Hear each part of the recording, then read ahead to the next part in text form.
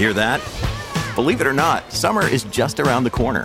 Luckily, Armor All, America's most trusted auto appearance brand, has what your car needs to get that perfect summer shine. Plus, now through May 31st, we'll give you $5 for every $20 you spend on Armor All products. That means car wash pods, protectant, tire shine, you name it. Find out how to get your $5 rebate at armorall.com. Armor All, less work, more clean. Terms apply.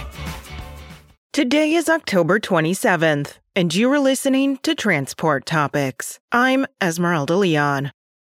McLeod Software CEO Tom McLeod discusses why trucking companies should use this softer freight market to better understand freight lanes, learn more about generative AI, brush up on cybersecurity best practices, and spend more time with customers. Tune in to our Roadshow podcast at ttn.ws/McLeodRS14. Now let's dive into the day's top stories. Estes Express Line's information technology systems are completely restored after a cyber attack earlier in October, according to Chief Operating Officer Webb Estes. The last systems to return to action were the company's document retrieval application programming interface and its invoicing system, Webb Estes said. Estes Express systems came under attack in the first couple days of October. Norfolk Southern said Thursday it has installed the first of more than a dozen automated inspection portals on its tracks in Ohio. The new portals, equipped with high-speed cameras, will take hundreds of pictures of every passing locomotive and rail car. The pictures are analyzed by artificial intelligence software the railroad developed. David Clark, the former director of the University of Tennessee's Center for Transportation Research, said this technology can likely help spot defects that develop while a train is moving better than any worker stationed near the tracks can.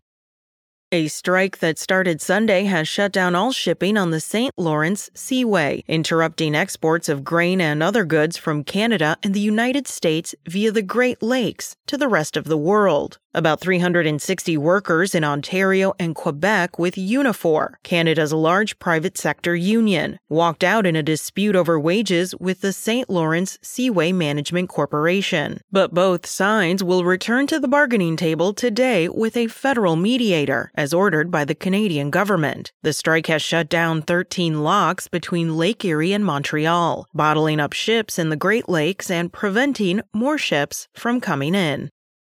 That's it for today. Remember, for all of the latest trucking and transportation news, go to the experts at ttnews.com.